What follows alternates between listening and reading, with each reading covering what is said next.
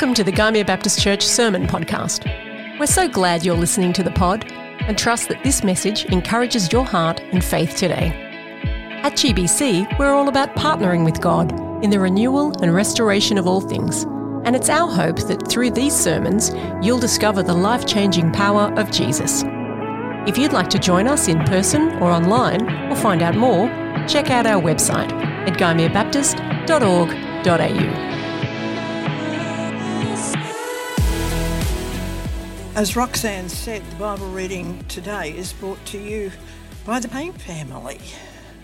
I'm Grandma Sue, and we have our middle daughter, Catherine Patterson, with Abigail.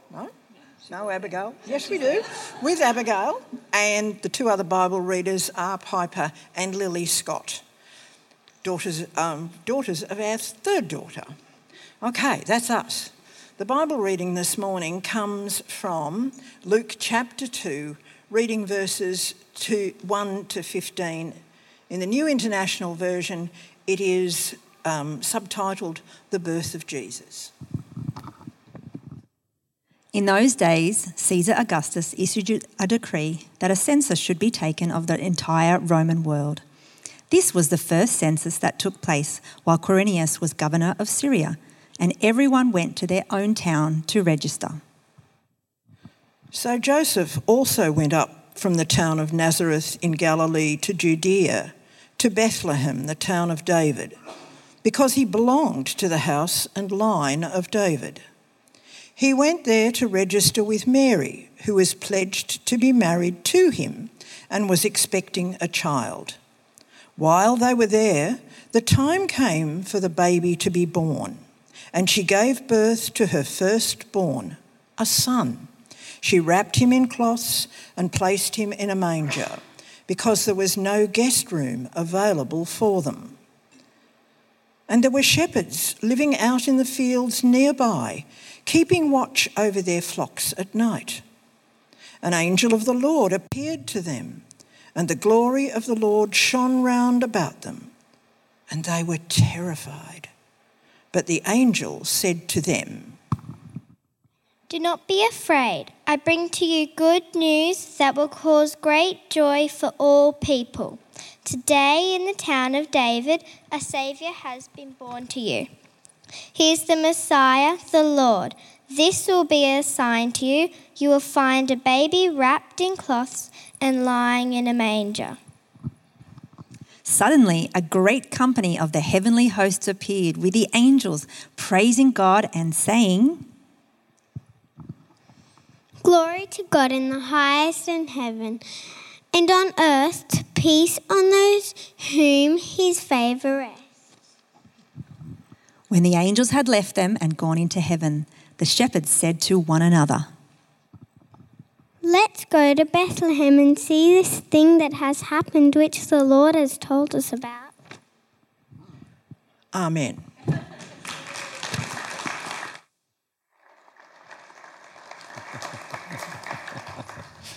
Well done, Family Payne. Great to have that reading. A familiar reading, I would imagine, for many on Christmas Day. And trust that you've had a good morning. I don't see a lot of very small children, so you probably did have a good morning, because it was you actually were able to get to morning before that happened, except for this family here, which probably got up very early. But great to have you with us this morning. Our theme this year is Home for Christmas, a theme that struck me actually last year around this time as something that was quite interesting. Just how many of our songs, how many of our Christmas movies reflect this deep desire and longing for home, whether it be the desire to be home for Christmas or to have loved ones join us for Christmas, but beyond being kind of in a place, that sense of longing for, the security, the provision, the abundance, the belonging, the kind of the promise of home, everything that home represents in its best sense, even if our homes may not have expressed that in the way that we would have liked.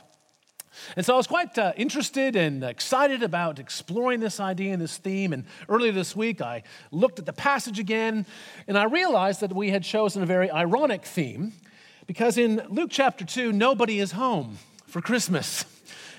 It's the story of Joseph and Mary who leave their home in Nazareth of Galilee and go to Bethlehem in Judea. And they don't even stay in the home of relatives or in an inn where they may have had an experience of home, but in a stable or a cave behind the inn.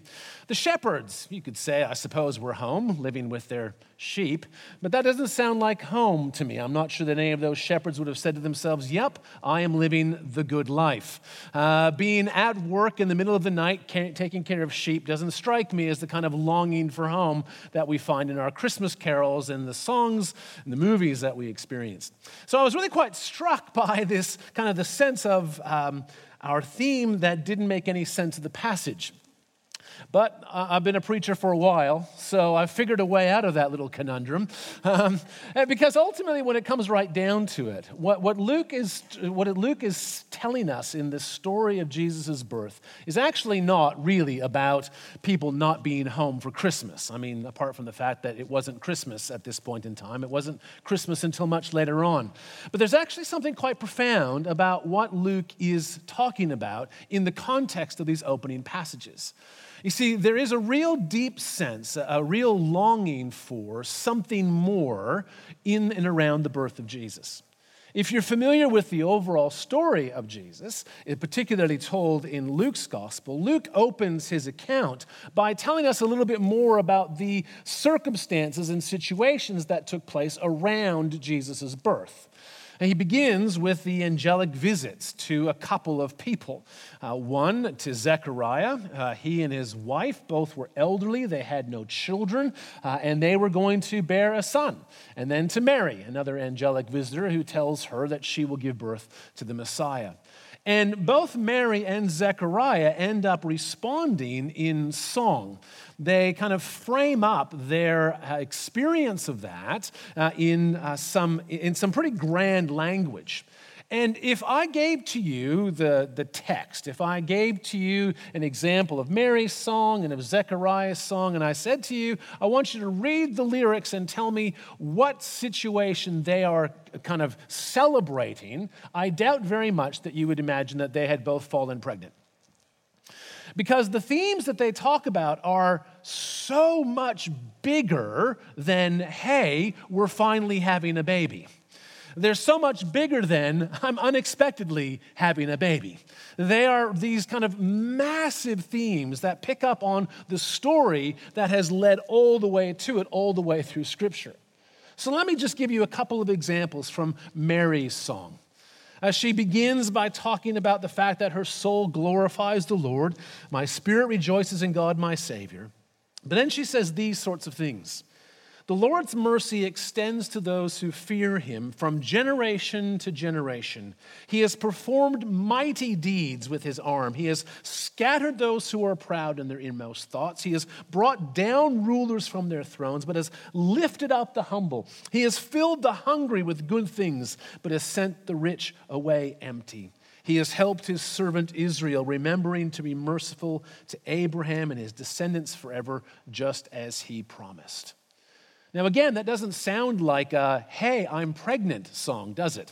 It's a song that reflects on these massive themes that we find all the way through Scripture of a world made right, of a world where there aren't people who are hungry and oppressed, those who are kind of pushed down and away into the margins, but in fact, a world where they are lifted up, where there are no longer the oppressors, those who are able to kind of afflict their will on everybody at their own desire, but they too are leveled and brought down. That there's a sense that God's promises to bless the world are actually going to take place.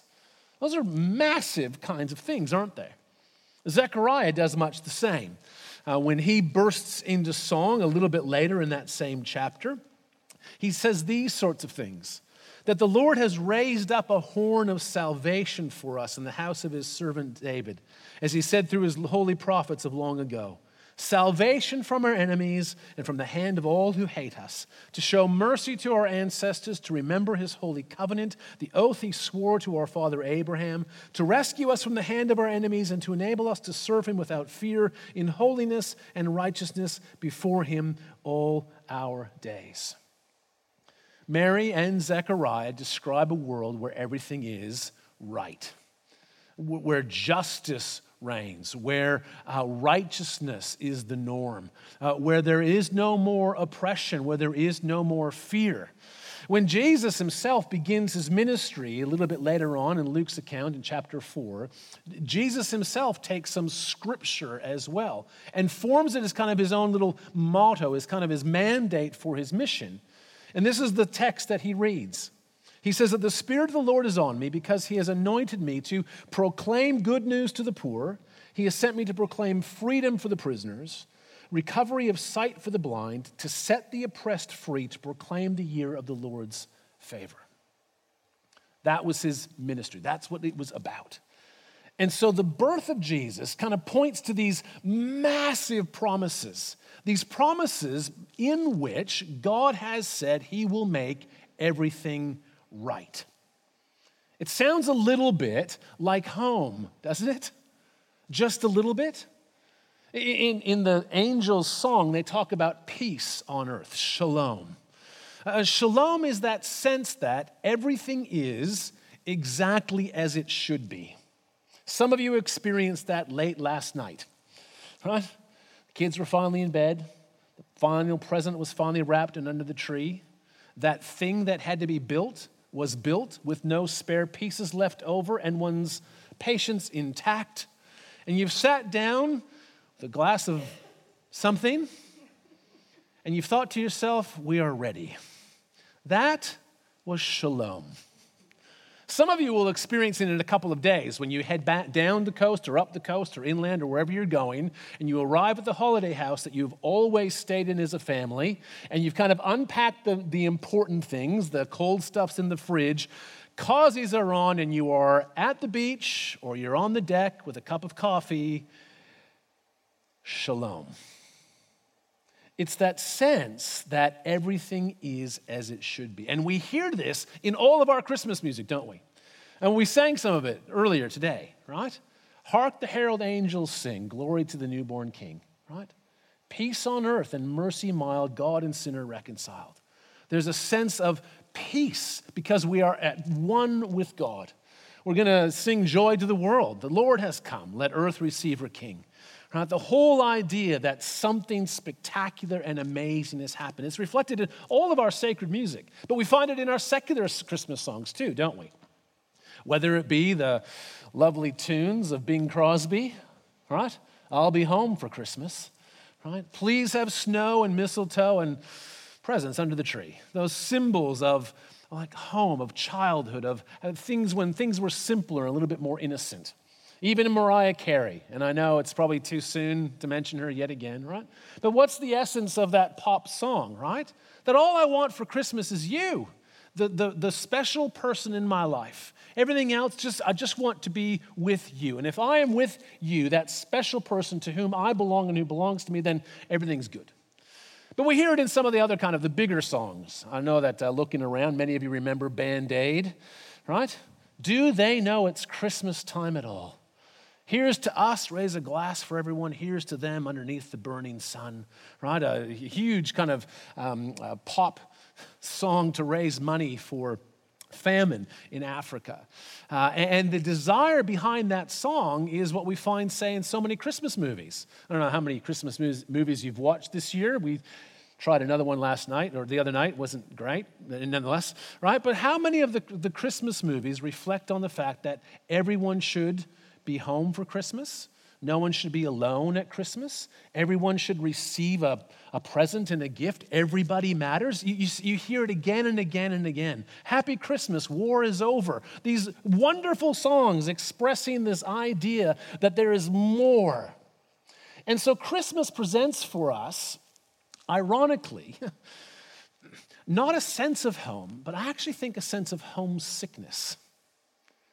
I stumbled across a Welsh word, and if you're Welsh, I'm probably going to butcher your language, so I apologize. I tried to look up different pronunciations on the internet, but apparently people on the internet just make stuff up because you can pronounce this word any way that you want, and apparently it's correct. Hiraeth. is how I'm going to pronounce it. Hiraeth is the word, Hiraeth, and it's a Welsh term that describes a homesickness, a longing for a home that has been lost or that never was. A homesickness for something that has been lost, a home to which you can never return, or a home that perhaps has never actually been. A longing for something more. And I reckon that's part of our experience at Christmas, isn't it? You know, as Lockie led us in prayer, I really appreciated his reflections, not just on the joy and the peace that we believe Jesus' birth brought, but on the recognition that our world is not right. We don't have to look internationally to see that. For many of us, the idea of going home for Christmas is an idea that we're like, whew, lucky it's Christmas. Because home is not necessarily the place of peace and belonging and security and forgiveness and love and happiness and joy all the time, is it? We know this to be the case. Christmas is kind of this moment in time where we express in part what we hope would be true in all of life. I mean, wouldn't it be nice if it were Christmas every day? Because at Christmas, people are just a little bit kinder. My wife went out to the shops with many other people quite late in the Christmas thing. And when she came home, she said it was really busy, but people were really kind and polite, and no one was getting cranky. And I was like, really? But it is Christmas, and we do stumble upon that a bit. Giving at Christmas tends to go up. We're more charitable at Christmas than we are at other times of the year. That's why charities are so keen to make sure you know about what they're doing, right? There's something about Christmas in our hopes for it, in the things that we do.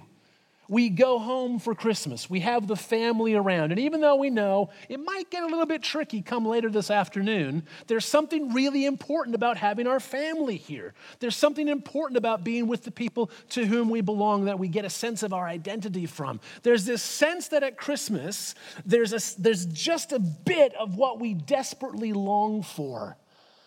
But we're all just a little bit homesick for something more. And that's what the birth of Jesus has come to bring. There's something in his birth that promises the fullness of what we are homesick for. That longing that it can be, in fact, Christmas every day. Which actually brought me back to chapter 2 and the fact that nobody is home for Christmas. Because I found myself kind of wondering about the other characters. Thought, well, Caesar Augustus, he's probably home. He's the emperor. He gets to be wherever he likes. Quirinius, the governor of Syria, was not home. He's from Rome, living in Syria. The wise men, another story, are also not home. But here was the question that I had. When Jesus was born, was he away from home for Christmas?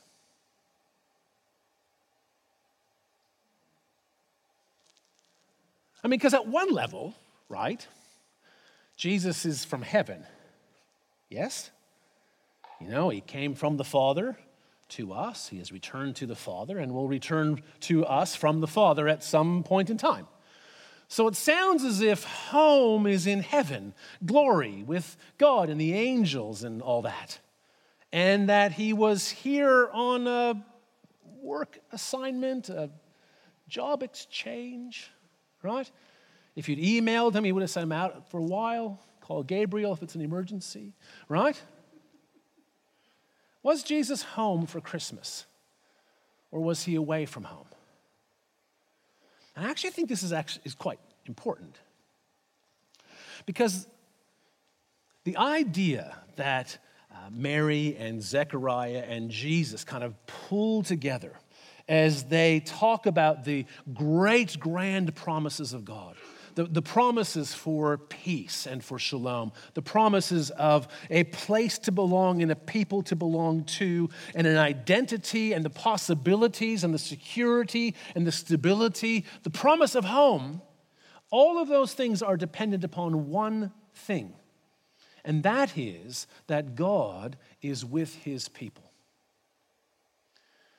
This theme goes all the way through Scripture.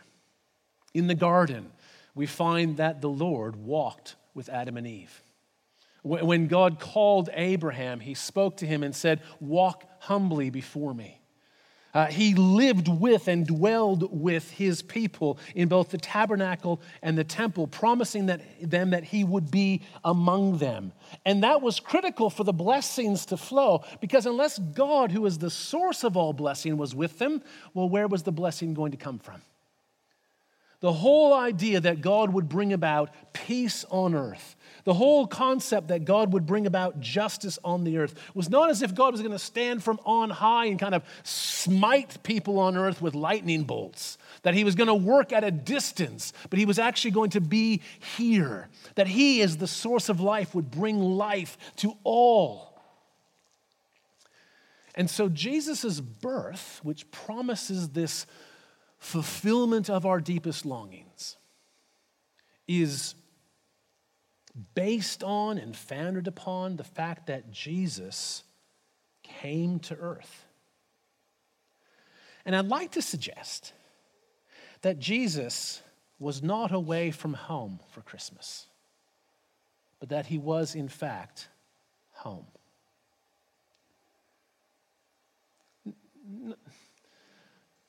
I don't know how divine geography works, and I have no idea if Jesus has a home address. But there's something quite profound and powerful to recognize that when Jesus was born, small infant wrapped in cloths lying in a manger, that he had become God with us.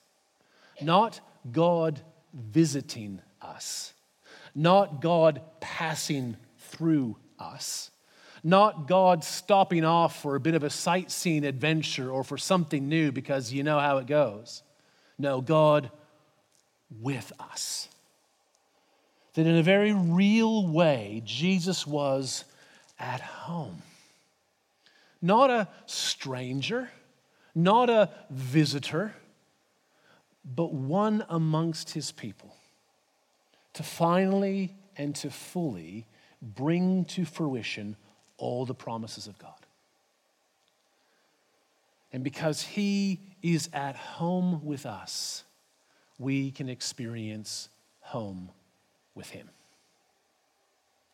Jesus was home for Christmas and has become our home for Christmas, in whom we find place and belonging and purpose and possibility and peace.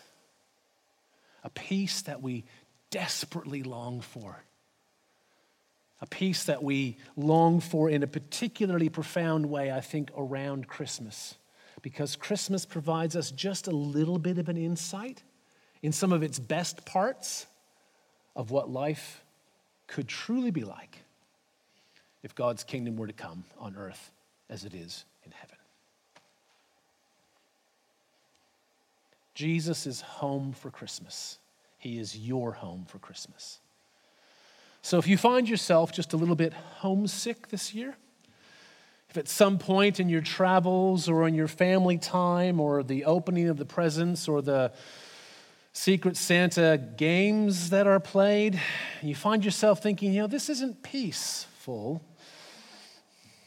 You just take that homesickness for a moment and maybe just remind yourself that in Jesus' coming, there is home available for all of us.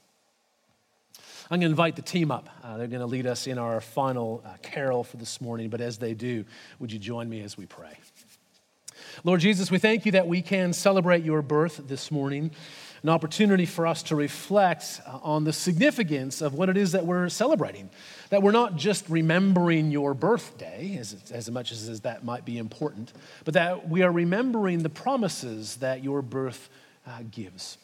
Promises of peace and of security and of belonging, promises ultimately of home. And we recognize in our day-to-day lives and in our wider world that we long for something more than what we experience. And I pray that we might find, as we celebrate your birth today and over the next couple of days with family and friends, that we might remember those promises and that we might experience just a little bit more of home. I pray that by faith we might take our homesickness, that longing, and put it to good use, that we might be about your work, joining you in bringing about home for those around us. So we ask your blessing on our time together. We pray your blessing on our Christmas celebrations, for we ask it in your name. Amen.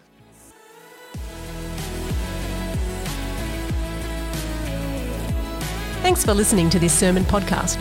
We hope you found inspiration and encouragement, and God used this message to speak to you. If you want to connect more with GBC, you can follow us on social media or contact us via our website. You can also get to know some of the people from our church community through the We Are the Church podcast. Real stories of real people sharing how Jesus has shaped and transformed their life. We pray you experience the transforming power of Jesus in your life and pray that God blesses you today.